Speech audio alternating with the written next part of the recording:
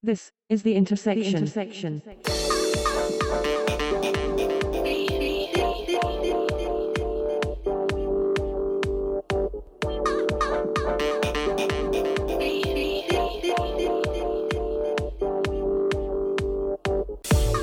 This is the Intersection podcast, recorded Thursday, the 12th of April, 2018. Episode 33, We Love the 80's. The Intersection podcast is only made possible through the support of its listeners and sponsors. If you have a product or service that you feel may appeal to our audience, please contact sponsor@intersectioncast.com. Hello and welcome to The Intersection, the podcast that bridges together the worlds of tech and pop culture. And I hope you all have had a restful Easter period. And we haven't recorded in a couple of weeks. We took a little bit of a break, but we're certainly back now. And I've got a treat for you, which is our resident film aficionado, Bronson Green, who's back in the house. Bronson, how are you doing? Yo, mother flippers. Yeah, I'm all right. I'm good. How are you? Happy Easter, by the way. Happy Easter to you. What have you been up to? Anything interesting? Seen anything interesting? Yeah, sort of. I think our last podcast was a while ago, so I've certainly managed to fit in a lot of pop culture, if you like. I've been geeking out here and there, and just also living and enjoying life. As I say, obviously, just had Easter, and actually enjoying watching Liverpool getting to the Champions League semi-finals. So yeah, been very busy with a number of things. But just ad hoc, if you like. I watched the movie Mississippi Burning last week. I actually sat down, watched it for the second time. First time I watched it was about 20 years ago. Sat down actually with my nephew and niece and said, look, would you like to watch a serious film for once that doesn't have chases in it and, you know, superheroes and laser pistols? Do you actually want to watch an adult film? And they said, okay, we'll give it a go. And they sat down and they loved it. What did you bribe them with to sit them down and watch that movie? Sweets? Pizza? No, it wasn't. No, it wasn't like that at all. I put the proposition to them. They wanted to give it a go, and there was a caveat. I said, if you find it boring, you can go after 45 minutes or whatever. But they sat there and they were mesmerised by Gene Hackman's charisma and Frances McDormand, who is excellent in that film, and Willem Dafoe's a good actor, and obviously the subject matter is really emotive. So yeah, they sat there from start to finish, and I'd like to think it was a step up in their film education. So yeah, that was the most recent film I watched. What about yourself? What was the last thing you watched?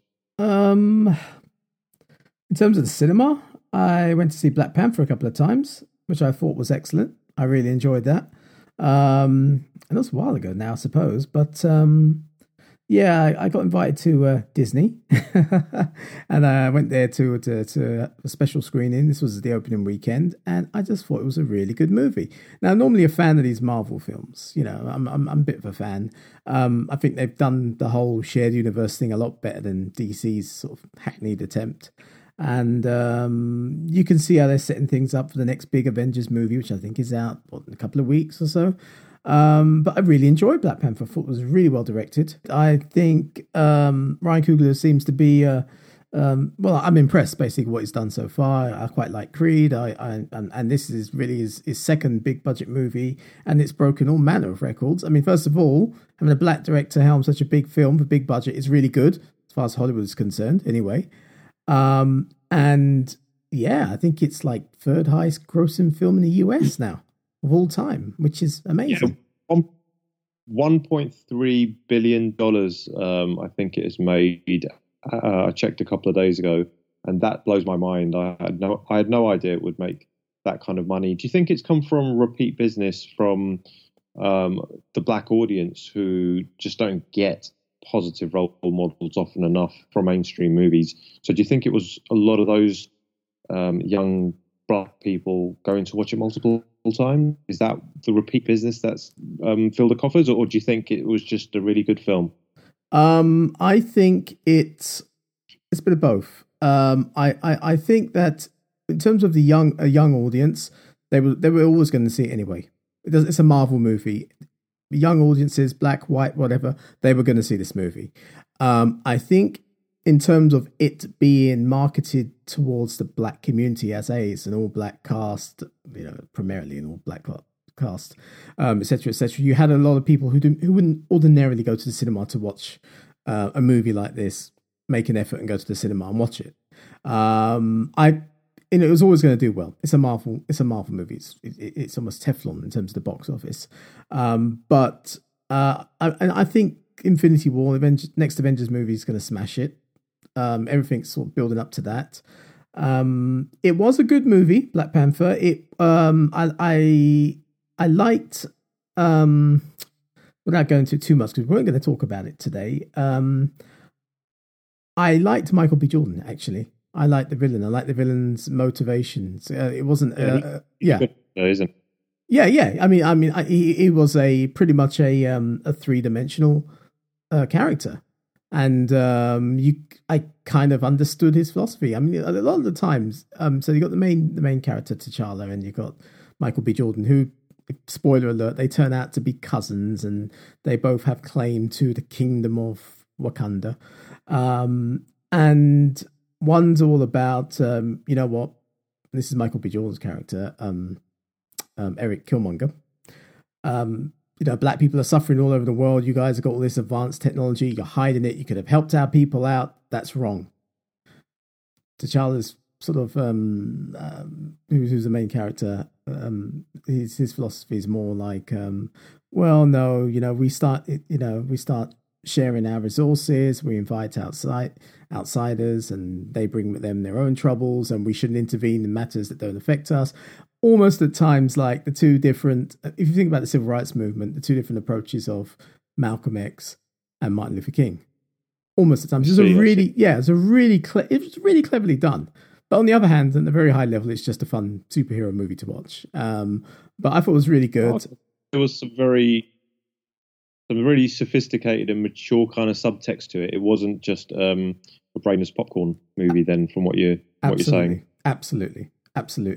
But it works as a brainless popcorn movie as well, because if you let that go fly over your head, it's really entertaining. So I enjoyed it. So yeah, I saw it twice. Once I didn't pay for it. Obviously, I was invited to a screening. The other time I did. So, do you know what?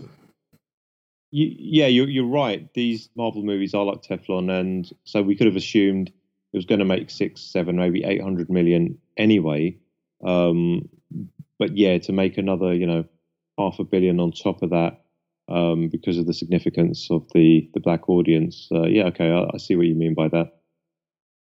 Yeah, and one thing I've noticed, speaking to a lot of people at the first screening who, again, that aren't necessarily well versed when it comes to these movies, they didn't realize that the character had already been introduced in Captain America: Civil War. So the character has already been introduced. He's not the first black superhero, as a lot of commentators like to say, because I can count at least 3 others in the Avengers before him. So so there was a little bit of hyperbole when it came to, this is a brilliant representation of black culture. Again, Wakanda is a pseudo culture, because they have a pseudo culture because it's not a real country. And let's not forget Stan Lee and the other guy who created these characters. So these aren't characters created by black artists or black writers. But having said that, Ryan Coogler directed the movie, and he wrote the screenplay. So we've got to give him credit for that. I mean, even when something like obviously Jackie Brown and the tiff Tarantino had in the 90s with Spike Lee, and people sort of saying, why is Tarantino making such a black film? And he was saying, well, how can you accuse me of that? That's racism in itself. Or even you look at something like Coming to America, which I think is a very black film, and obviously it was directed by John Landis. So it is always a curiosity to me when I see that. And listen, for our listeners who are listening to this, we didn't plan this discussion, by the way, but it's really funny that I mentioned Mississippi Burning, and then you moved on to Black Panther, because if you read about Mississippi Burning, when it came out, it got a lot of praise for being a good film, but it also got a lot of criticism because there wasn't any positive representations in it of black people. All the black people in that film were shown as victims and shown as a little bit pathetic and sort of running away and living in poverty. And all the predominant characters who were sort of saving the blacks in that movie were whites. So, funny how that kind of is almost a counterpoint to Black Panther, which goes out of its way, I guess, to show positive black role models. Yeah, it does. And yeah, like I said, we didn't plan to discuss this, and we'll leave it for now, I think. But it was a really good movie. I enjoyed watching it the second time as well, and I am actually looking forward to Infinity War, Avengers Infinity War. I'm really looking forward to that. That looks pretty epic. It brings together all the characters. When I say all of them, you're going to have the Guardians of the Galaxy clashing with, the regular set of Avengers, and Doctor Strange is going to be brought in, and Spider-Man, and I really enjoyed Spider-Man Homecoming. So I'm really looking for, the big kid in me is really looking forward to that movie. I probably shouldn't expect too much from it, otherwise it'll lead to disappointment. But I do enjoy these big blockbusters, these big event movies. It's fun. These big mashups, and I probably enjoy them even more because I think I like Justice League more than you did. So, well, that was a disaster. Yeah. Okay, so we've had that podcast already, haven't we? We have had one already, and funny enough, Justice League, you enjoyed that. A bit of news that broke rather quietly is that Aquaman has had a few test screenings. I don't even know when Aquaman's due to come out. Is that this summer? Maybe. Is it? I heard that they've brought forward the release date, but I'm not sure when it is. Have the preview screenings been positive? No. Oh, no. Dear. From what I've heard, no. That's really disappointing, although not a major surprise. But look, the geek in all of us, me, you, the listeners, we all have a mashup. And you've actually, from what you said about Black Panther, I almost regret not having seen it now. Maybe I should quickly try and catch it before it gets pulled out of cinemas, if it does lay so much groundwork for Infinity Wars. Yeah, definitely check it out if I were you. I would say it's probably got another week at cinemas. It's very strange how Infinity War's been. I mean, it was brought forward, wasn't it? I think it was brought forward because it seems really strange that it's been released now, so soon actually. Because normally they wait, don't they? If the last movie they've released, they give it a while, and then when that sort of hits home video, the home video market, they'll release the next big one in the cinemas. But it's out already. Well, in about a week's time, I think. Infinity Wars. Wow. Well, I haven't seen any of the hype machine for it yet. So if it's, the adverts and the promos and all that, I thought we would have seen a lot of that by now. But there's been a lot. There's been a few. There's been quite a few TV spots. There've been ones sort of. They've got this. Last week they released these series of TV spots that kind of center around each of the franchises. So there's a Black Panther, obviously a centric one, shows all the big battle in Wakanda. Obviously takes place in the movie, and obviously they're taking advantage of the popularity of the Black Panther movie, getting the audiences ready for this next one. And then there's one that sort of focuses on the Guardians of the Galaxy, one on Doctor Strange. So there's been a few TV spots. I've seen them online. I haven't seen them actually on television over here. But the hype machine's certainly kicking in, I think. And I was about to say I probably haven't seen the TV spots because I don't watch TV in that conventional way anymore. I skip through adverts now. But maybe I should go out my way to check them out on YouTube, if indeed it is coming out literally in a week or two. Yeah, it's 2 weeks. I just checked the calendar. 2 weeks' time, which is still pretty soon. Yeah. Okay. Cool. But I'm sure we'll have lots to say about that when it's actually released. Let's actually move on to our agenda. And I thought we could start by, because this is something else that's happened since our last conversation, lamenting the death of Toys R Us.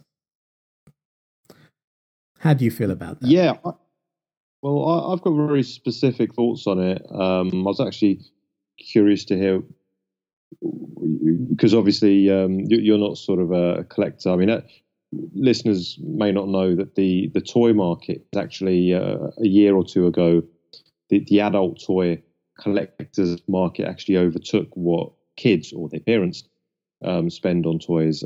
So it's the closure of something like Toys R Us hits a lot of people. Obviously, I'm a collector, so from my point of view, I was disappointed because it's an institution. Not altogether surprised because they haven't kept up with the times. I'll miss Jeffrey the Giraffe. I'll miss being able to go into Toys R Us and seeing the Toys R Us sort of paraphernalia everywhere, and Jeffrey the Giraffe or whatever, and seeing the adverts on TV. But on the one hand, the Toys R Us website's terrible, and as I say, they haven't kept up with being able to not move away from the brick and mortar space to the online sort of the e-commerce space, but incorporating it so that they could be a powerful force together.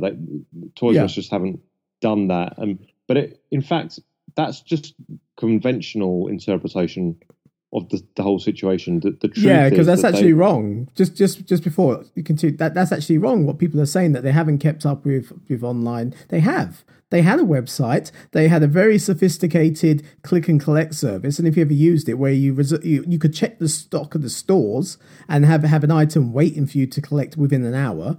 So they did keep up in that respect. The problem was, I think, their prices.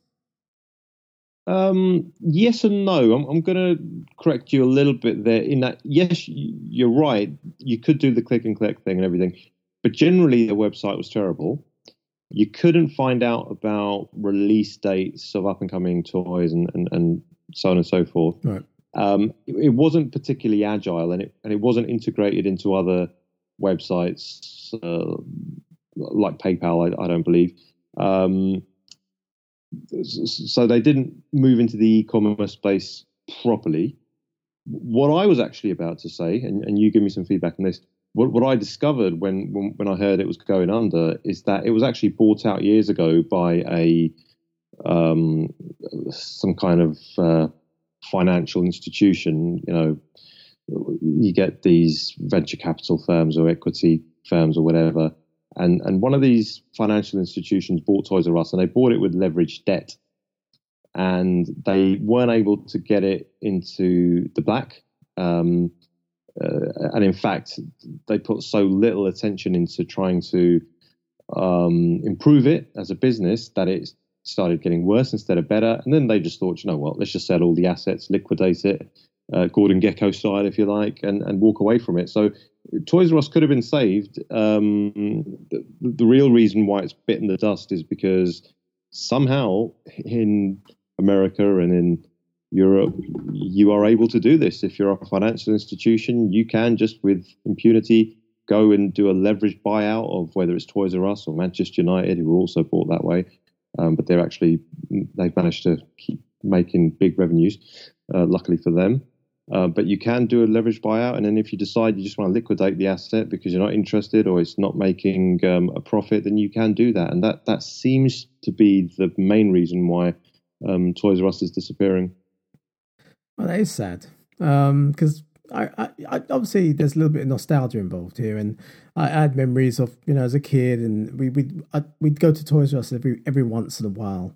So it became a bit of an event in itself, and it was exciting. The aisles upon aisles of toys, and you just sort of lose yourself as you go in and run off and look for, in my case, Star Wars toys or the video games, and that's going anyway. That's disappearing from the high street anyway. Kids today, they go online and they see something on Amazon, they order it, and if it's more than £20, they have it within an hour. If not, they get it the next day.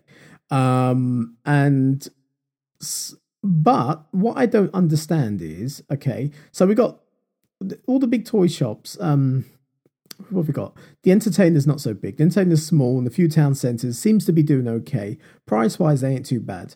They didn't have the presence that Toys R Us did. Smiths. Now, Smiths seems to have it right. Smiths, they don't have many branches, granted, but they seem to still have that kind of, I get that kind of magical feeling when I walk into a Smiths, like I used to get with Toys R Us, in the 90s or so. The stores are very large. They seem to have staff who are enthusiastic about toys, and it just seems like an all-round better experience. I mean, do you shop at Smiths at all? Yeah, Smiths. They are very similar to Toys R Us in that it's kind of an Aladdin's cave, isn't it? That a kid can walk into, and yeah, I've got a lot of time for Smiths and do a bit of shopping there, and yeah, it's a good point you made there about the staff being a bit friendlier at Smiths. At Toys R Us, they were always miserable and usually very unhelpful, which always depressed me a little bit. And you're right, of course, with what you said earlier. Toys R Us prices were always terrible. And their policy of treating you like a criminal. Let's not forget that. Toys R Us's wonderful policy that if you've done some shopping elsewhere, they want to take your bags and hold them for you because they don't trust you. Yeah, that was definitely bad PR from them. Obviously, it came in over the last 10, 15 years. Disastrous PR, really.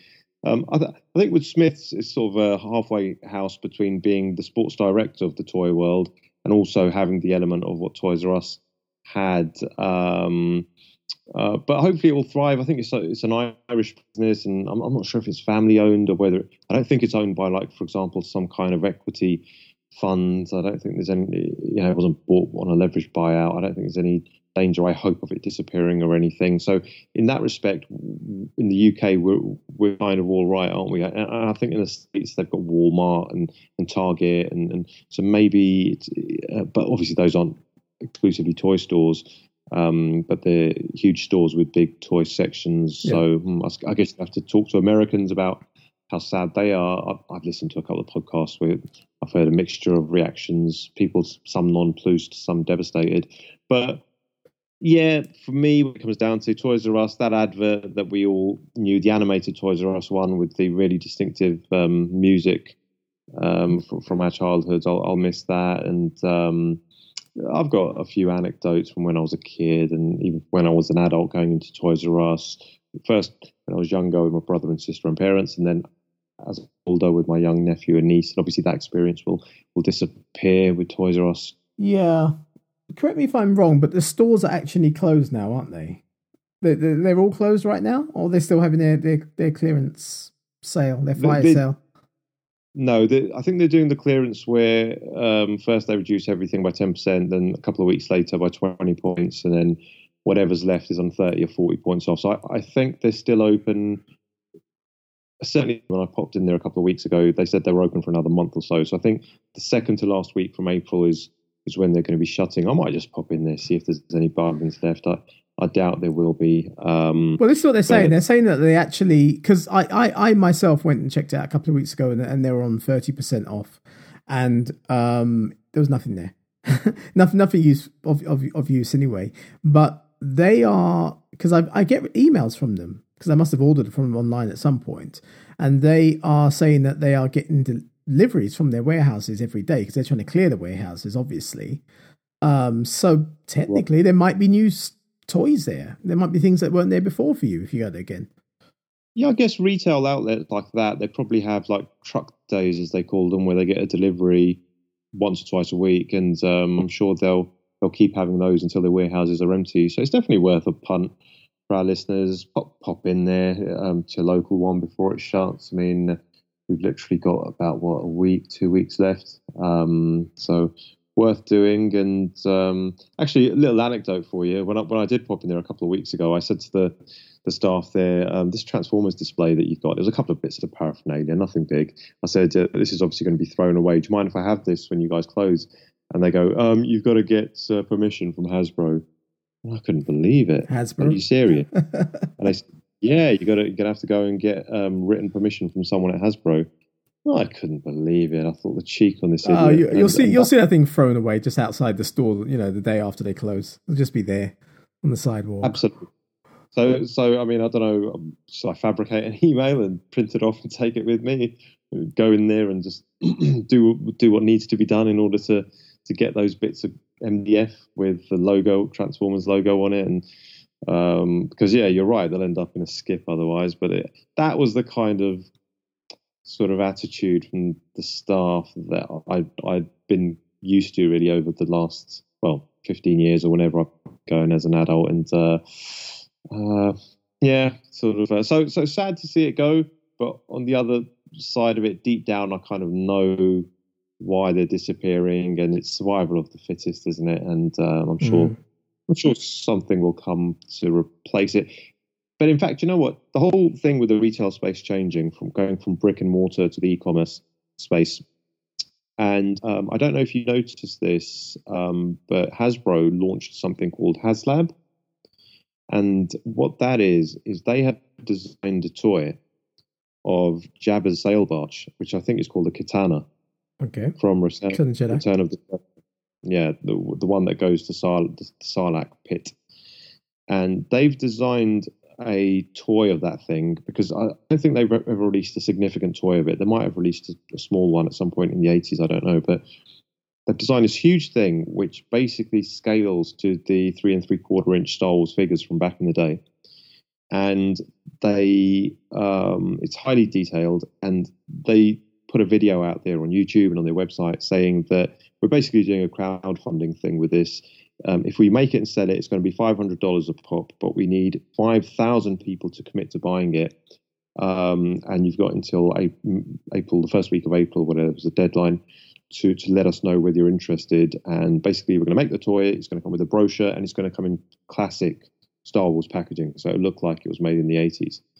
And it blew my mind when I saw it. I thought, this is amazing. I hope it meets its crowdfunding target. And unfortunately, I don't really. I've got a few Star Wars bits and bobs, but I don't collect Star Wars action toys.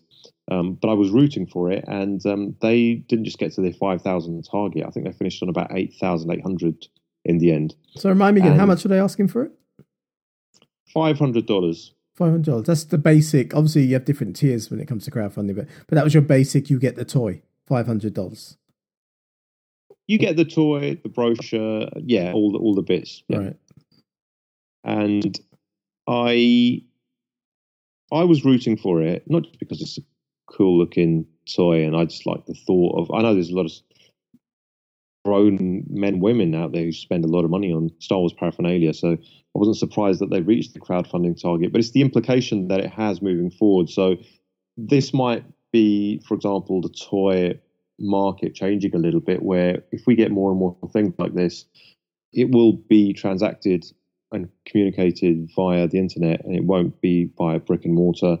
And it could have implications on, from my point of view as a Transformers collector. Obviously, it's the same company, Hasbro, so they might propose, toys which ordinarily would have been completely unfeasible. But they might organise a crowdfunding scheme, and then enough Transformer geeks might jump on it, and the toy gets made. So that was something which happened recently, which I thought was quite significant. Yeah, they're obviously testing the waters, because they probably know the writing's on the wall that children don't really buy toys anymore. They're more interested in computer games and tablets and things like that.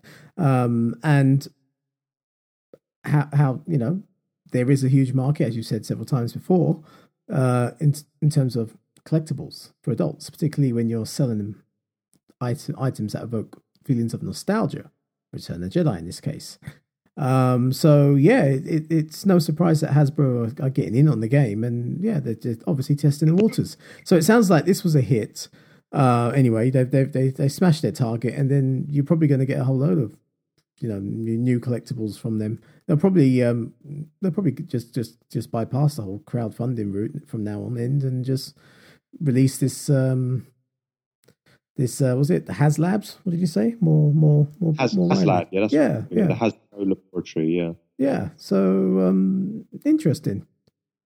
It is interesting. A lot of money though, $500, but yeah. Well, you should thank your lucky stars for never having caught the bug of collecting Star Wars paraphernalia, because as you know, from my point of view, when I did catch the bug and I started collecting Transformers figures, it sort of opened the floodgates a little bit. So I'm sure if you'd become a collector at some point in the past, you would have jumped on this, you would have been all over it, and you would have opened your wallet and it would have been empty. So thank you, lucky stars, I would suggest. Okay. I mean, so you were tempted for a second at that sail barge. Well, it was never going to happen, because like I say, I've got a few bits and pieces, but I don't collect Star Wars toys. But I did look at it and think, do you know what? If I was a Star Wars collector, it would be a no-brainer. it would be a no-brainer, right? I'd budget my life around getting, whatever, £500. Having said that, it was only open to the North American market, so it wasn't open to Europeans. So I shudder to think how many of those orders were put forward by fanboys who will buy 5 of them and then resell them for like £5,000 each. Yeah, because likely. That could happen on the second market. That could really happen. So that would hurt if it happened. And obviously, because I'm based in the UK, I'm not able to take advantage of it. The only thing I could do is get in touch with a relative or a friend in the States and put their address forward while I pay for it. I suppose that would work. Or you can use forwarding services. They work as well. Okay, yeah.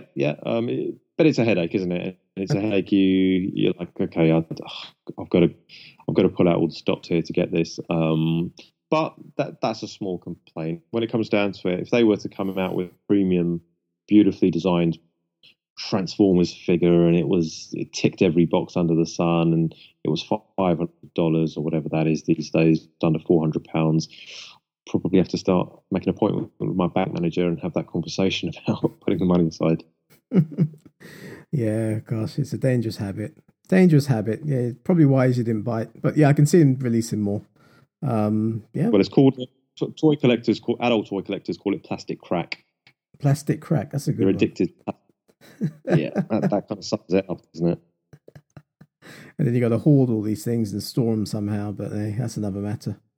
Okay. All right, so that's that, and then that's the death of Toys R Us, which is a shame, really. I wonder what's going to happen to all those stores, though, because they're quite a few stores, and they're quite large stores, so I wonder who's going to buy those up. Smith's, maybe? I'd imagine, possibly some of them buy other warehouse retail stores, but then so many of those have died over the last couple of decades. I suppose a lot of those sites were being rented, and they'll probably just knock them down and do what they do across the UK quite a lot, especially in London anyway, which is put up a block of flats. So I'm sure that's true. What will happen. Yeah, that's most likely what will happen. Any patch of land. Okay. What else has been happening this week? Oh, yeah, so there's been a new trailer for the Han Solo movie called Solo. You told me about this, and I hadn't realised that the second one had been released. I saw the teaser. So I watched it today. Yeah, I'm still not impressed. I'm still think I'm going to give this movie a miss when it comes out in theatres, which is May, which isn't too far away actually. Is it late May? Is it, so you're telling me it's coming out after Infinity Wars? Well, yeah, it would be after Infinity Wars. Right. Yeah, it's out very soon, isn't it? Because I have seen 25th of May things. Right. So I have seen more relating to the Han Solo movie than I have the Avengers one. Yeah, out very soon. That new trailer, I think, might have been released just a few days ago, in fact. As far as trailers go, I don't think it looked too bad. But it was the same reservations that we had when we discussed the trailer on one of our previous podcasts. They still stand firm. The guy looks like he's been miscast, unfortunately.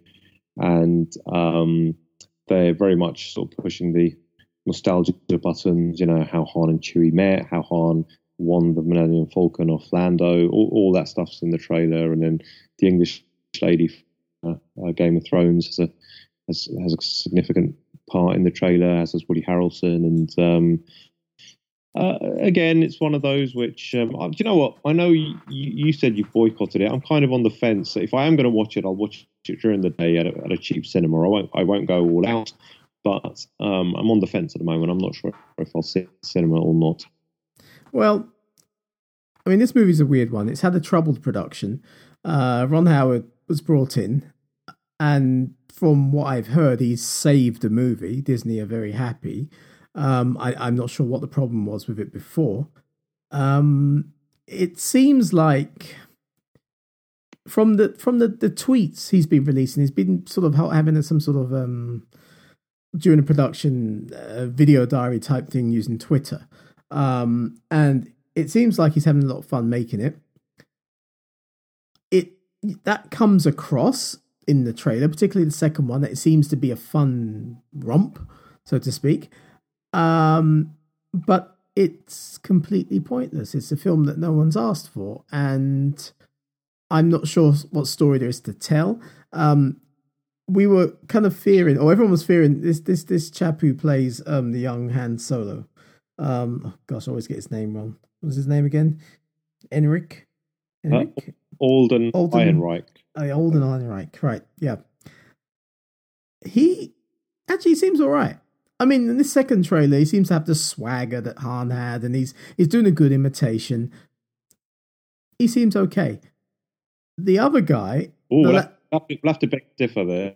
Well, I don't think it's as bad as everyone feared, but you're never going to feel Harrison Ford's shoes, okay? So that he's got an uphill battle anyway, an uphill climb anyway. Now, the guy who plays Lando, it's Donald Glover, I didn't get any Lando from him at all in the trailer.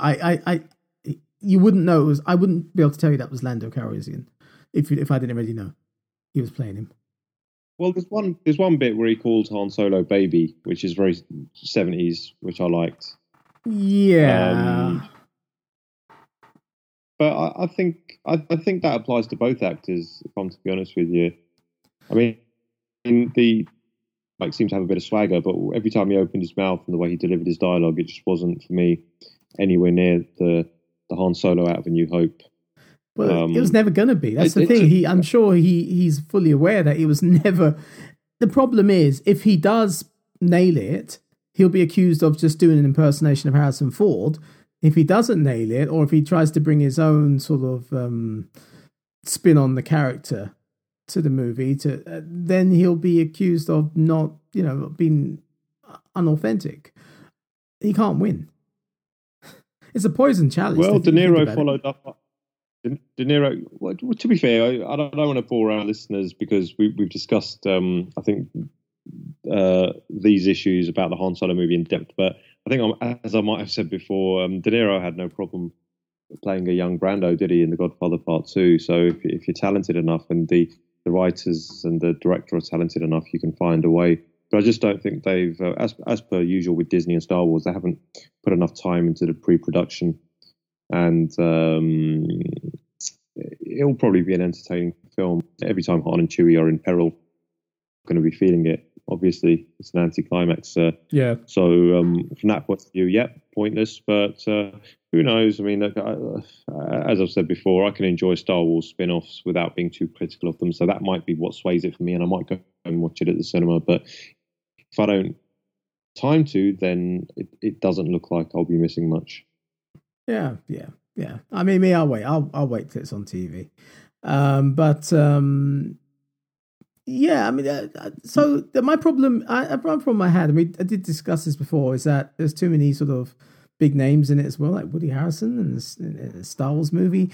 But he seemed okay in this trailer. It wasn't too distracting. You know who was distracting to me? Emilia Clarke. I don't know what it was. Maybe it's the way she delivers her lines, or the way she looks in this thing. She sticks out like a sore thumb. Yeah, I think they should have had an American actress. Personally, maybe I've been. Maybe it's because every time I've seen a love interest, a pre-New Hope love interest for Han Solo in the comics, or like in the cartoons or anything, it's always been like an American female from what I can remember. So I just got thrown off a little bit off kilter. And I think, as I said before, there seems to be some kind of preoccupation with Disney casting young English actresses in these new Star Wars movies post Lucas. So I don't know what that's all about, but it didn't throw me off. But I think I know where you're coming from with that one. Yeah, it almost looks like she didn't belong. Yeah, she seems out of place. Yeah, I don't know. Maybe I'm being too picky. Maybe. Yeah, there's no point in being hypercritical of the film. I mean, I was going to say I'll wait for the first couple of reviews, but you can't even trust the mainstream press now for reviews. You have to go to fanboys on YouTube, and even then, some of them are compromised. But I'll see if I will see if I can find some credible reviewers whom I trust, see what they've got to say about it, and maybe that's what will sway it for me eventually. But I certainly am of the mind of potentially boycotting this, and I don't think I ever would have said that about a Star Wars movie a few years ago. So that does show where it's gone. And the fact that, look, Black Panther, it's made more money than The Last Jedi did, hasn't it? 1.3 billion. Yep. It has, yeah. That's quite something. That's quite a statistic. You know, that should have the people who call the shots at me a little bit worried. Yeah, The Last Jedi pretty much bombed. I mean, it made money, don't get me wrong, but it did not do as well as Disney would have liked to have done. And it's caused all manner of problems, I think, from a confidence level in terms of how they're going to continue with this saga.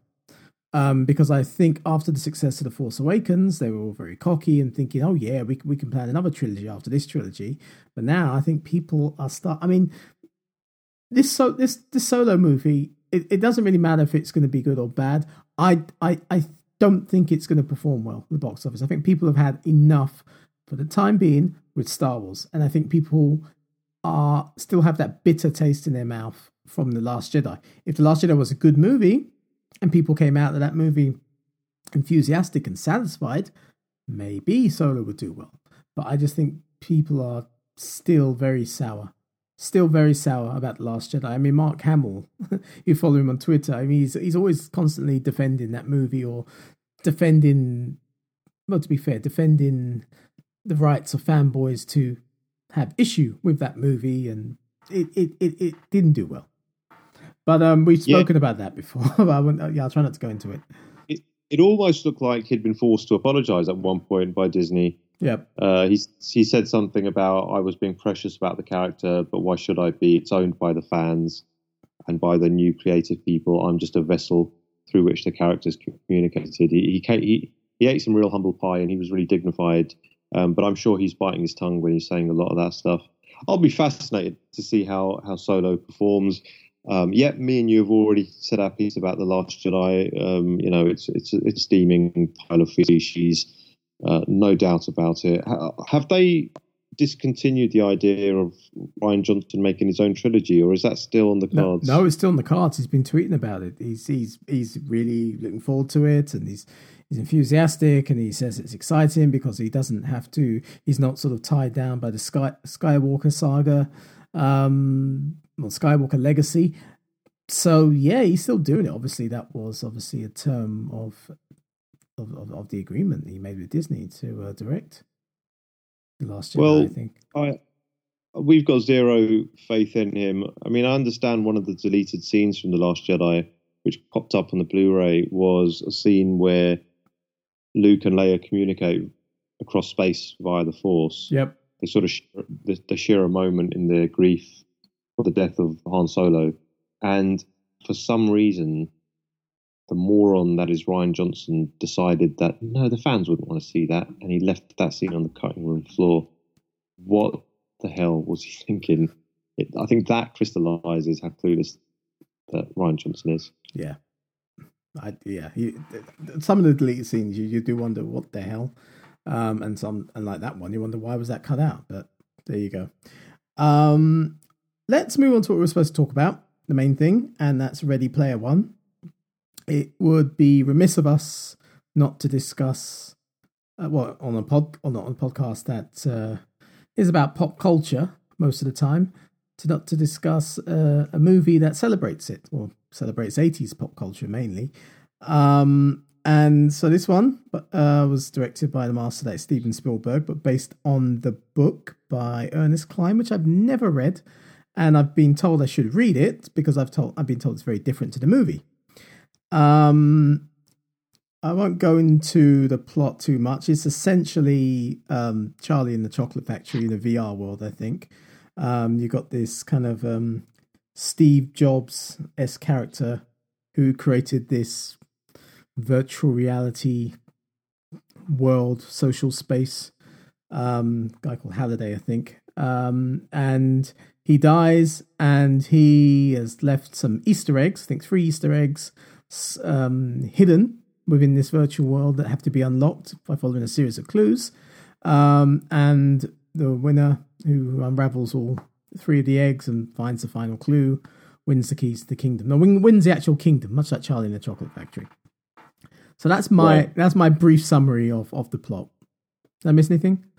Oh, probably the main characters. No, there you go. No, I think you're absolutely right. It's if you had to put it into one sentence, you could say that Charlie and the Chocolate Factory for millennials, set in the virtual world on a distributed environment on the internet. Well, do you know what? When I first knew this movie was being made off of a book that I had not read, I kind of went, oh, okay, that could be interesting. And then when I saw the trailer and the DeLorean was in it, I thought, you know what? If there's going to be a bit of fanboy service in this, like the DeLorean, it got me excited just from the trailer. I thought it was maybe worth watching. Then a couple of the reviews came through and they were saying it's a good film. And then I thought, well, do you know what? This is Spielberg, and he doesn't often let us down. And he's made a lot of films in the last 10, 15 years, which haven't been great, but they haven't been bad. But this is an adventure film. It's sort of classic Spielberg, if you like. I'll go and check it out. And I was just sitting there with a big dappy smile on my face for 2 hours. I loved it. I loved it too. And I didn't expect to like it as much as I did. And the funny thing is, I can completely understand why, when he read the book, why he thought, I've got to get the rights to this and make this. Because when you get a movie or a TV show where they can get a reaction from their audience through nostalgia. Yep. So, for example, look at The Force Awakens. Yeah? It's nostalgia all the way. And some people love that. And I was enjoying it while I was watching it. But afterwards, I knew how corrupt it was morally, that really there wasn't a film there. It was a forgery of what Star Wars is supposed to be. So usually when you get something really self-referential or referential to other movies or other pop culture, it comes across as a bit of a cheat. Like the director, the writers, they didn't know what else to do, so they just threw a reference in there. But this film, because of the way the story is constructed and what it is, and it's all about what pop culture means to the characters within this film, Spielberg obviously read the book and thought, I can make an adventure film where every 5 seconds I can press and it won't come across as morally, ethically corrupt, because it's the subject matter of the actual movie. Yeah. So I can see why he jumped on it, and it works that way, doesn't it? You do not think, oh, here's another reference. Another film which did this quite cleverly recently was Wreck-It Ralph. Yeah? Yeah. There's a sequel, I think. There is a sequel coming, and guess what? I'm probably going to watch it. Yeah, me too. The trailer looks funny, so it works. And me and you, we love the 80s, and that's obviously the main decade that's being referenced throughout this film. It's almost like Spielberg saying these were great and everything that's come after is terrible. So I'm just going to keep riffing on 80s music, movies and TV shows and games. It is and isn't. I mean, you're right. Okay, it's good to. First of all, it's easy to be blinded by nostalgia, and you very correctly gave the example of the Star Wars movies, the new Star Wars movies, like The Force Awakens, etc. So I really enjoyed Ready Player One. I thought it was great. I'm wondering though, I've only seen it once, whether I am being blinded by nostalgia, but I don't know. But you're right. It's Spielberg had a blast throwing in all the references. You say that, but from what I hear, he actually didn't. He did and he didn't. He found it very challenging, right? Because the book apparently, and I've not read the book, the main difference with the book is that the references are literally described to you. They're spelt out there. This is the blah, blah, blah from you know what. Where the way Spielberg did it was he threw it in there. If you blink, you miss it. Yeah? So that's the first difference. The second one is that obviously, because it celebrates 80s pop culture, the book has lots of references to properties, material that Steven Spielberg himself was involved with. And Spielberg went out of his way to remove that when he was doing the movie. I didn't. Yeah. With the exception, obviously, there's I think there's I saw a Gremlin. He produced that. And there's the DeLorean. The executive produced Back to the Future, and there's a T-Rex. That's obviously Jurassic Park. But there's a lot more stuff in the book that references Spielberg's work. And I've always wondered why he could have literally thrown all sorts in there, right? He could have thrown all sorts in there. Why not? You a big part of the 80s pop culture. I didn't see any E.T., I didn't see anything like that. But he apparently said he deliberately did not want to turn the film into a vanity mirror. So he resisted. And he had to actually remove things that were actually in and referenced in the book that refer to his work. I think he's made a mistake there then, because when you look at A Clockwork Orange, and Alex the Droog is walking through the shopping mall, and you see in the record shop, you see an LP of 2001: A Space Odyssey. Yep. Okay. You don't look at that and think, oh, Kubrick, what a wanker. Pardon my language.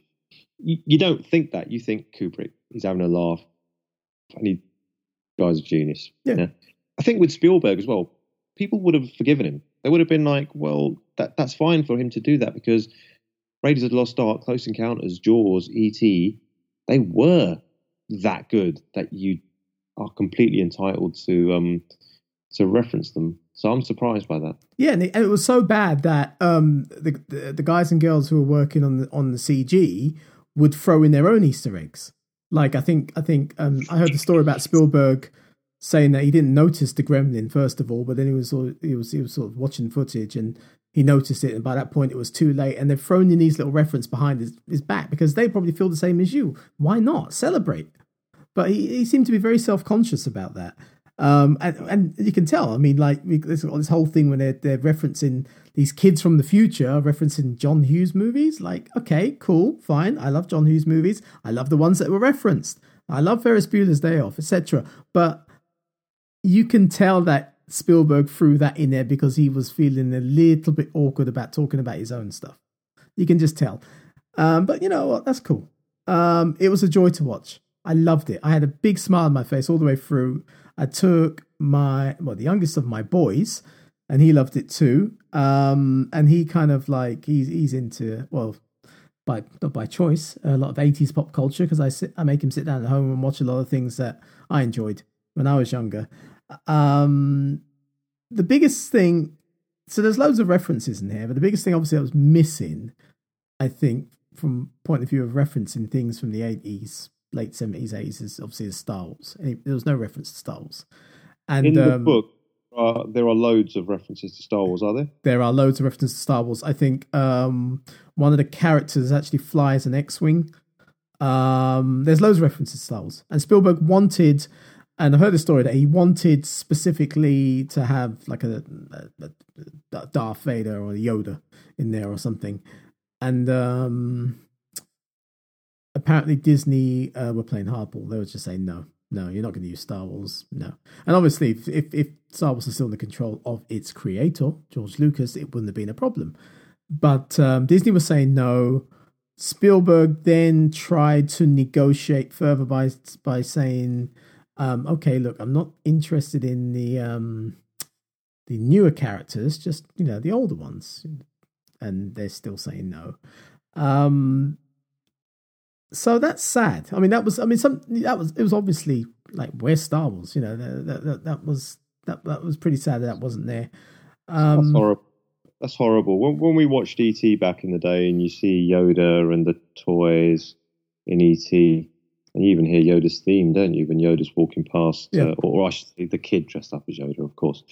It was so wonderful to see that. And then when we saw the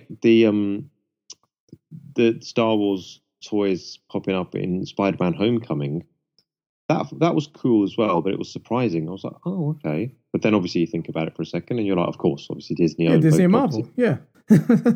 or Disney, Marvel, and Sony. I want to be technical about it, but yeah. And we've always associated Spielberg and Lucas together, quite rightly, haven't we? Yeah. The collaborators and the close friends. So for Disney to not just deny Spielberg, but to deny the audience Star Wars references, it just reeks of the bottom, looking at the bottom line and the corporate kind of competition and hostility that exists in a capitalist sort of paradise like North America. It just reeks of it, doesn't it? It's so disappointing. Yeah, it does. The story behind the making of this movie actually is almost as entertaining as the movie. So Spielberg didn't have any problems with securing the rights to use the IPs of all the other studios, basically. And it was him, obviously, his name, his pull that made it happen. I think they had a problem with, at the end they have the Iron Giant in the movie. In the book, it's supposed to be Ultraman. And there's some massive rights issue with Ultraman at the moment, so they couldn't use Ultraman. So they used the Warner Brothers property because Warner Brothers did this movie. But other than that, Spielberg was able to get whatever he wants because that's the level of pull he had, and that's the level of respect that he commands. And you know what? Why not? It's also obviously going to be very career limiting for anyone in Hollywood to, piss Spielberg off. So I'd suggest there was some strategic sort of decision making there by people saying, yeah, of course we'll let Spielberg do what he wants because he's Spielberg. He's the Godfather. I guess it's only Disney that are big enough to say, do you know what? We can even stick two fingers up at Spielberg because we're Disney and we own everything. Soon to own Fox News or Sky News, sorry. But the thing that actually disappointed me, there was a couple of things at the end, and disappointed me in a kind of fun way, not seriously criticising the film, but when Mechagodzilla appears, just for a moment, I thought it was either going to be Grimlock, the Dinobot out of Transformers, and then I thought, well, maybe it's going to be like the T-Rex out of Zoids, which is also another staple of the 80s, and it turned into Mechagodzilla instead. So I was a little bit disappointed by that. And we didn't have any Transformers in there. Yeah, no Transformers. I wonder why. Well, he was one of the producers on Transformers, wasn't he? With Paramount? Of course. There you go. Of course, yeah. So it's not like he couldn't do it. Again, he's probably being a bit self-conscious because he's attached to it. But he wasn't attached to Transformers in terms of the toys in the 80s or maybe the animated series or anything like that. We're talking about the Michael Bay movies. Yes, exactly. But the public, they associate Transformers with Michael Bay. They don't associate it with Spielberg. So I think that was a misstep for him not to have the Transformers in there. I mean, surely in that race that we see at the beginning, he could have had quite easily a few of the Autobot Transformer vehicles in there. But I'll tell you something else, though. The one thing he really, really screwed up with, yeah, and I'm sure you'll agree with this. When the climax was coming up, and they've got the cynical guy, who's that Australian actor who plays the bad guy? He's a little bit typecast, wasn't he? Let's be honest. Oh yeah. Ben Mendelsohn. Yeah. Yeah. So when he's got his troops, not employees but troops, it seems corporations in the future have armies. It would seem that can terrorize people. When he's got them playing the Atari 2600 console, and it's got something to do with one of the games in that. Do you know what I thought they were going to do? The final Easter egg, yeah. Yeah. Do you know what I thought? I seriously was sitting there thinking that they were going to do this. And I thought this is going to be ingenious. He's going to pop the ET card. That's what I thought. Yeah, I thought it was going to be ET. That's exactly what I thought, yeah. And I thought they were going to reveal this wasn't a rubbish game back in the day. You just didn't know how to play it. This is how you win, how you complete ET. And there's your Easter egg, yeah. And here's your Oasis. This is how you can win the whole challenge. And I thought that is the smartest thing ever, because that's Spielberg and the Atari and video games all in one, and an urban myth about those cartridges being buried in the desert, all coming together in a blockbuster. And they didn't do it. Mental. Now, I thought that was going to happen. I kept on saying to my son, I bet you it's E.T. I bet you it's E.T. But no, it wasn't E.T. And, okay, fine. But I've since discovered that the game that they had to play, I think Adventurer, because it's one of the first video games that has an Easter egg in it. And that's the way the book goes. So that's fair enough. He was sticking to the book. But E.T. would have been a brilliant reference, but even they could have done it even as a joke, even as a passing joke. They had the list of games that they were trying on the whiteboard. They could have had that there and made some sort of joke or shown someone playing the game or something. But I think it would have shown the ability of Hollywood or Spielberg and his writers to go above and beyond if they had ET as the final challenge instead of did you say it's called Adventurer? Adventure, yeah.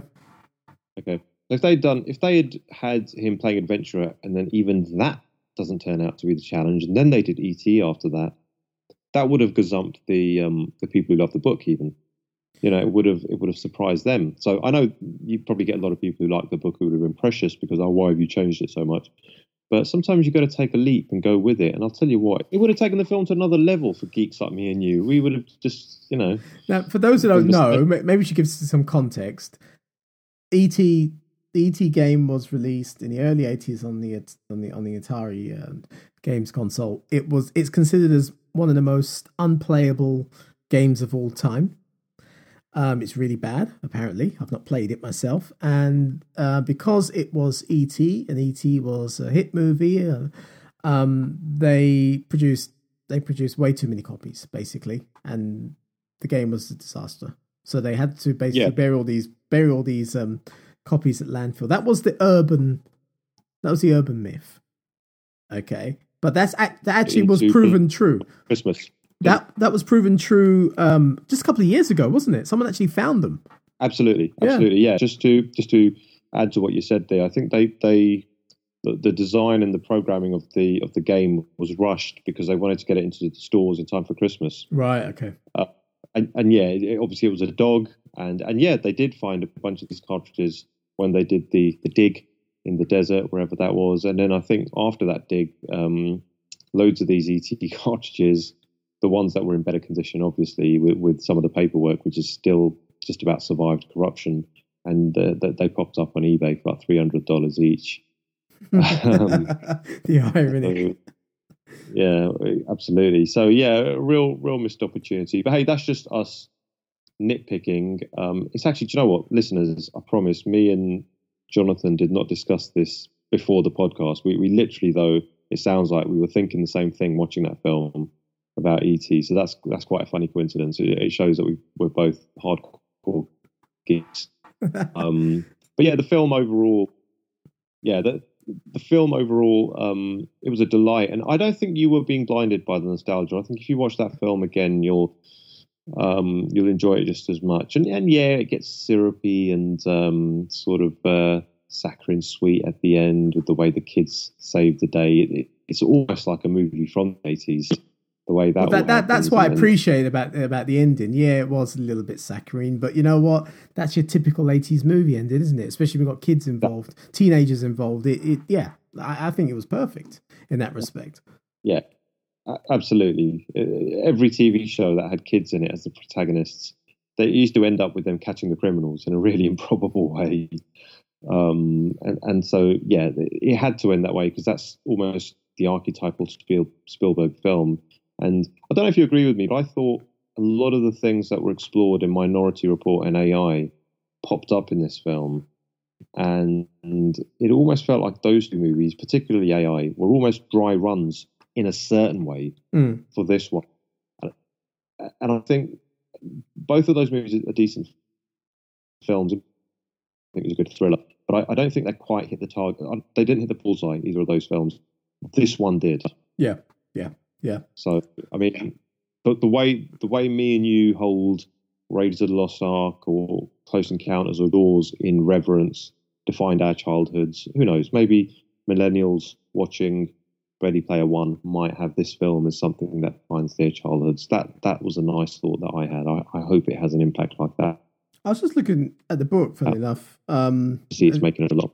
Yeah. Now, as you were saying that, I was just looking at when the book was released. Actually, it was 2011, so it's not that old at all. That's fairly recent, actually. So yeah, I mean, I loved it. I loved all the not just the movie references and stuff, but the video game references and things in there. That were cool. No Nintendo, again, due to them being funny about rights. There is a lot of Nintendo apparently in the book, just none in this movie. And it's funny that you get it looks really bad actually. So you got them and you got Disney who have been funny about their IPs. But to my knowledge, and I've been doing a bit of reading about this, no one asked for any fee or any at all. Every IP that you see in that movie was donated, licensed for free. So that says a lot, doesn't it? Also, Spielberg says. I mean, I don't know if he's lying or not, but that's quite something. I mean, it makes you think that if Disney had just turned around and said, "Look, if you just give us this, royalty 0.01% of whatever the gross is of this film, then you can have Star Wars." Spielberg probably would have said, "Yeah, go on then." Yeah. So, and you telling me that the other IPs were donated? Yeah. So yeah, it makes them look like like they're sitting in their castle atop a mountain somewhere, Mountain Doom, unwilling to come out and play ball and get with the program. Don't get me wrong, I'm not stupid. Wherever there's commerce involved, there should be some kind of compensation or royalty. But the fact that they didn't want to get to the negotiation table to make that happen makes them look bad. Yeah, it does. It does. And it's a shame, really, because the film is just one big celebration. And those franchises like Star Wars franchise, it's incredibly important. They should have acknowledged the importance and just let Spielberg use what he needed to use. I don't know. Yeah, so no, I really enjoyed it. I loved it. I loved all the references. I loved that bit when they recreate The Shining. That was awesome. I love seeing the DeLorean. That was badass. It's funny because I took my my youngest of my boys, but obviously my youngest kid is my little girl, and she's 6 years old, and I said, "We're going to see this movie. Do you want to come to the cinema with us and watch it?" "No, I don't want to watch it." "Why not?" "It looks boring. It looks like it's for boys." "Come and watch it." "No, I don't want to watch it." She's very stroppy. "Okay, all right, fine. I'll take my son and we'll watch it." And she loves Hello Kitty. She's a girly girl. She loves Hello Kitty, and I just laughed. I laughed when I saw Hello Kitty in that movie like twice. Right? Did you tell her? I did. I did tell her. Yes, she didn't believe me though. Wow. Well, it's better than her crying. If she turned around and started crying, you wouldn't have been able to stop her. But that's serious. Yeah, but my nephew and niece loved it, and I played that game when I got home. Me and my niece sat down and said, "Right, between us, how many references can we remember from the film?" We got up to about 43, and then we stopped. And I'm sure that's only the tip of the iceberg. There's so many in there. Yeah, and it's probably his best kind of thriller adventure film since Minority Report, and it's a bit of a renaissance. It got me thinking, actually. We were talking about nostalgia, and obviously the film encapsulates the 80s. I mean, call me a curmudgeon or call me out of time, if you will, but I think movies have been steadily getting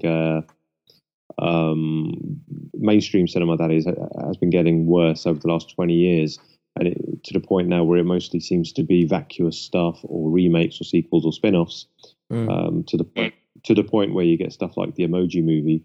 And I have often thought to myself, I mean, we all know that during the golden period of Hollywood, they used to churn films out on such a regular basis. I'm sure there was a lot of dross produced, but the good movies were very good, Casablanca or whatever, yeah.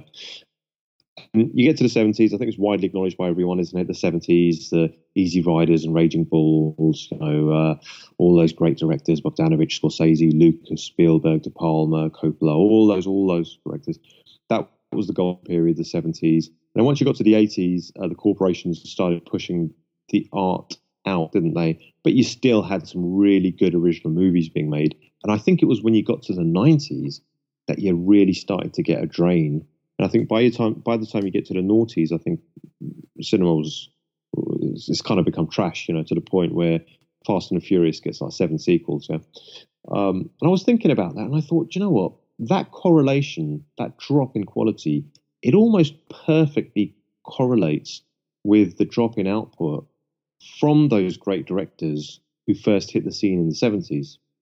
So if you just think about it for a moment, Spielberg, Scorsese, De Palma, Coppola to a lesser extent, Lucas, you could even throw Michael Mann in there because he made his first feature film in the late 70s. Okay.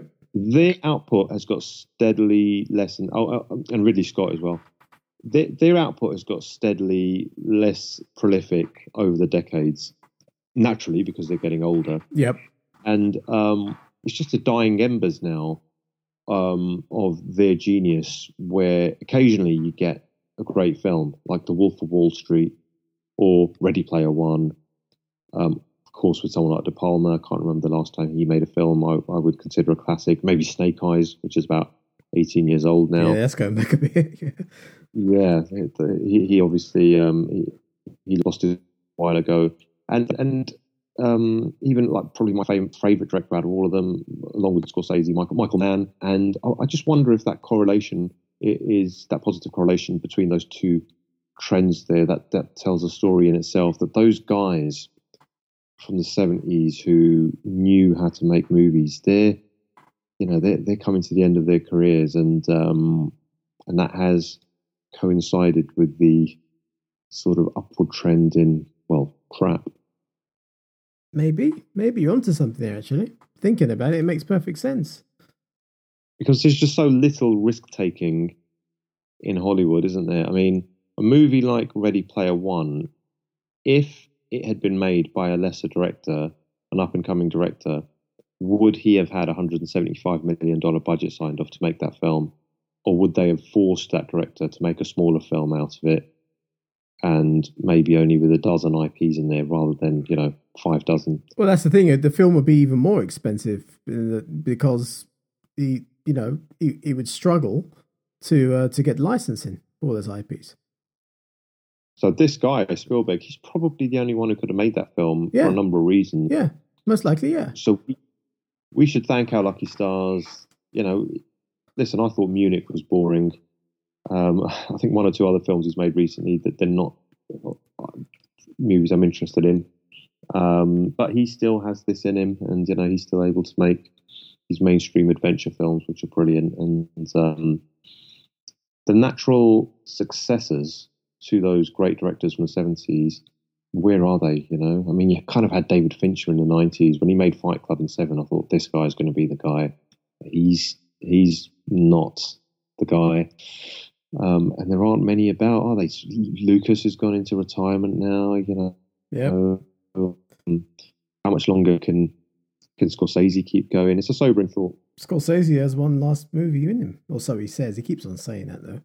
The Irishman. That is the last one, is it not? Did he say that his last film? So that's what Netflix he said. One with De Niro and Pacino. Yeah, but then he's been saying that. He's been saying that for a while. So, if that is his last movie, it's appropriate, isn't it? Because it's a gangster flick and it's got De Niro in it. Yeah, and I think it's the biggest budget Netflix film ever. Is it? It's like got a huge budget, that one, I believe. It's a period film. If it is his last one, it's sad.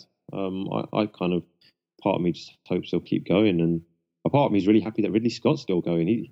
He's actually, relatively speaking, he's quite prolific, actually. I said the movies are tailing off. He's still going, isn't he? And there aren't any successors, are there? I mean, God, these directors don't even have proteges that they can put forward. I know that there's an actor who wanted to direct, a guy called Peter Berg, who Michael Mann had taken under wing as a protege, and he's nowhere. He's not going to be a quality director. There you go. Got J.J. Abrams, isn't he? Isn't he a kind of a protege of Spielberg? So I hear. Oh dear. There you go. That just sums up. If he is the natural successor, then that says everything, doesn't it? It's well, I think I'm sitting here as a film fan, waiting for the next burst of creative geniuses to appear, to make movies that redefine, mainstream cinema. And I don't think it's going to happen. I think the medium's been stretched as far as it can go. The stories have been told. We have Avatar 2, 3, 4 to look forward to from next year. Is it next year? No, it's not. It's the year after, isn't it? 2020, really? I think really? So. Wow. Well, at least as needless as that sounds, all those Avatar movies, at least James Cameron's the real deal. I'm just going to check that, actually. Yes, Avatar 2. Remember, he's shooting 3 sequels back to back. Avatar 2 is at this point in time scheduled to be released on December the 18th, 2020. Well, let me say this about Avatar 2. The fact that it's taken him this long to make it means that he's probably doing something technologically which has not been done before. So it was the same case with Terminator 2, with Titanic, with the first Avatar, and he's allowed to have a long pre-production and principal photography, and no doubt with a film like this with so many effects, it's a huge post-production. I'm looking forward to Avatar 2 now, but still a part of me that thinks it's probably a little bit unnecessary, but we'll see. He's surprised us so many times. He might get again. Well, he's got something because he's managed to write and to begin production of 3 sequels. So there's clearly more to it. But no, one of them's a prequel, though, right? Oh, sorry, here. I don't know. I didn't hear that. I didn't know that. That's news to me. Yeah, one of them is a prequel. I don't know. But yeah, we'll get together in 2020 at the end of 2020, December. So it'll be like 2021 maybe. By the time we've seen it and been able to digest it. Well, we'll go all we'll out talk about it that then. one. Yeah, we'll go We'll all watch out. that. We'll watch it in 3D and everything, or whatever new technology I need at that time. That one we can go all out. It tells me the subsequent Avatar movies probably might not go all out on all of them. And I've already said they probably, I don't know how necessary all these Avatar movies are, but I'd rather have an Avatar franchise than 8 or 9 Fast and Furious films. I keep mentioning that franchise because it just represents for me the dumbing down of cinema. Yeah, that's true. That's true. What else did they look forward to? Oh yeah, so speaking of Spielberg, his next movie is most likely Indy 5. I don't know what to expect about that. What do we know about that anyway? Harrison Ford's in it, or are they rebooting it? Yeah, Harrison Ford's in it. There's no, obviously, Lucas involvement for the first time ever, so it'd be interesting to see the direction they take. And he's confirmed that it's going to be set in the 60s. So it's going to be shot in the UK, I believe. And that will be. It's going to be different from all the other Indiana Jones movies, but I'm fascinated to see what they're going to do, because obviously with Harrison Ford's age and the fact that Shia LaBeouf ain't going to be in it. Is he not? He's not in it. Is he still? Has Hollywood not forgiven him? Well, why would they? The guy went mental, didn't he?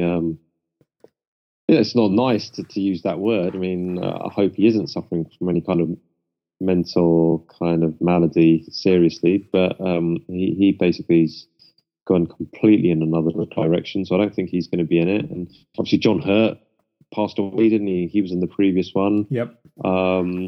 Is Karen Ann going to be in it? I mean, she has to, right? I mean, she was really rusty in the Crystal Skull, so I'm not sure whether they should give her a huge part in the film. She has to be in it, yeah. They married at the end. She has to, yeah. And so it's old man Harrison Ford in 60s America. What's going to be the backdrop? I don't know, the Kennedy assassination, civil rights movement. I don't know. You tell me. I'm looking forward to it, though. It's a shame Lucas isn't on board. Even as, a consultant or, just to write the treatment or, I don't know. But he's well and truly retired, he says. So. Creative people, they never lose those juices that flow through them. He must still have ideas left, right, centre every day. It's just a shame he's decided to go into retirement. And maybe he took really personally all of the abuse he was taking off the back of the sequel, the prequel. Sorry, maybe he's just had enough. And he's thinking, why should I? Well, he said that, hasn't he? He said that several times. He said, you know what? If people just say mean things about you, I mean, I'm paraphrasing there. That's what he said all the time. Why bother? That's kind of what he said. So, yeah, he said it's not fun anymore, and that's a real tragedy because we're being denied a genius, aren't we? I mean, he's got other projects as well, of course, like the Museum of Narrative Art. Yeah. I think that's being built in Chicago, or is it or San Francisco? I can't remember wherever it's being built. But has there been any other geeky stuff before we sign off? There's one actually funny geeky thing which I'll just mention actually for a laugh. Okay. We talked about computer games earlier with Ready Player One. I don't know if you remember in Predator 2, there's a journalist, and he's like a big mouth, loud mouth, former American shock jock type talk show host from American TV. His name was Morton Downey Jr. Yes. I don't know if you know this character. Yeah. Excellent, right. So he's in Predator 2 as a reporter. I think he gets killed. He was also, like I said, he became famous in the 80s for his aggressive manner on his talk show, which led to stuff like Jerry Springer and everything that came after it, Maori and all that stuff. So he was a pioneer.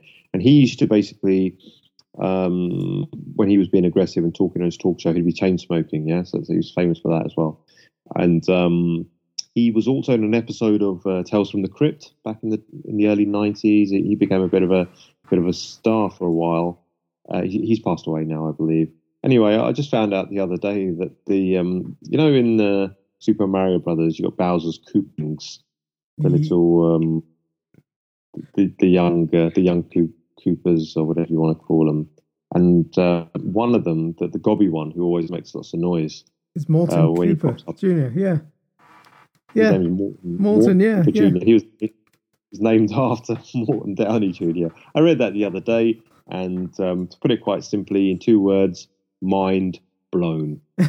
I mean, I know the names of the Koopalings, but I'd never made that connection. Wow, okay. Geeky stuff you read about from time to time, and it just blows your mind. Yeah.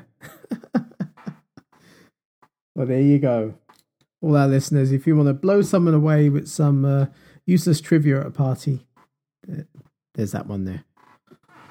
But okay, that's really cool.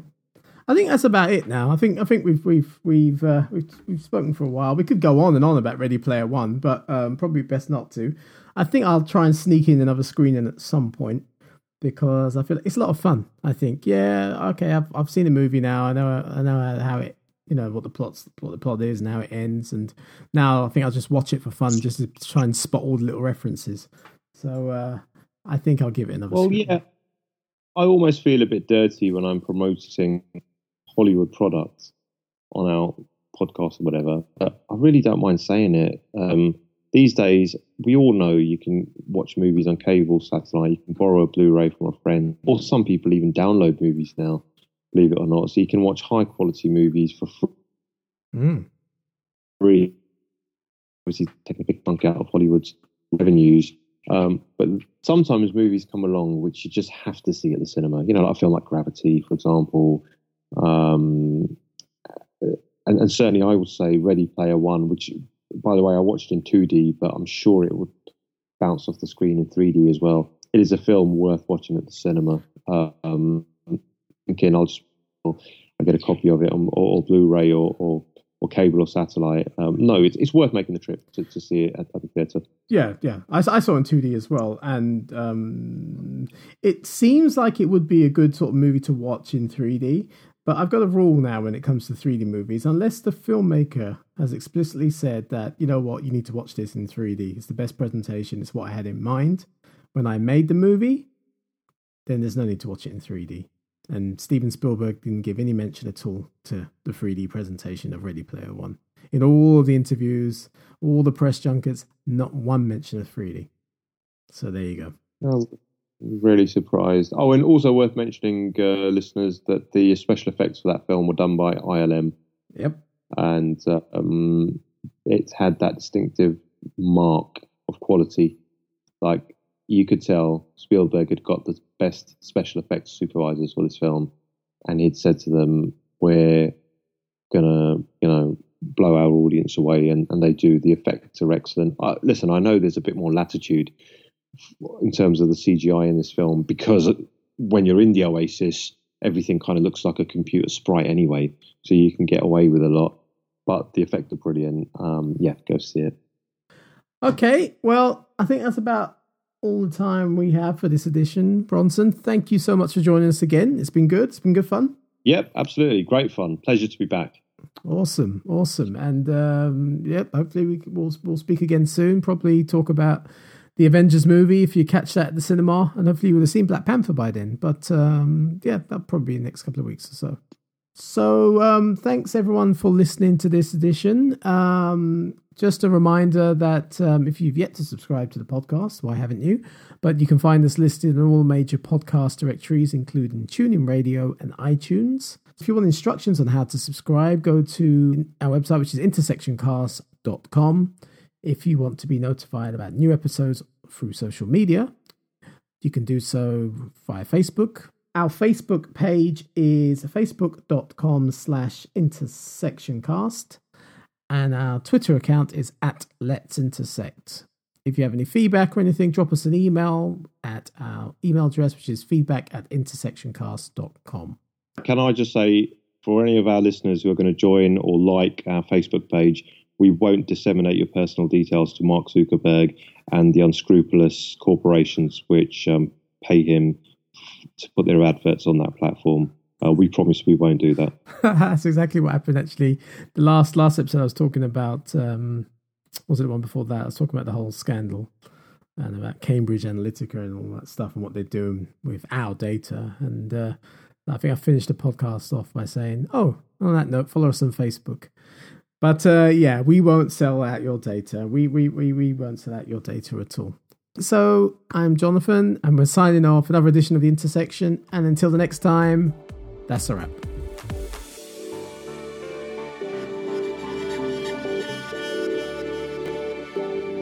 The intersection.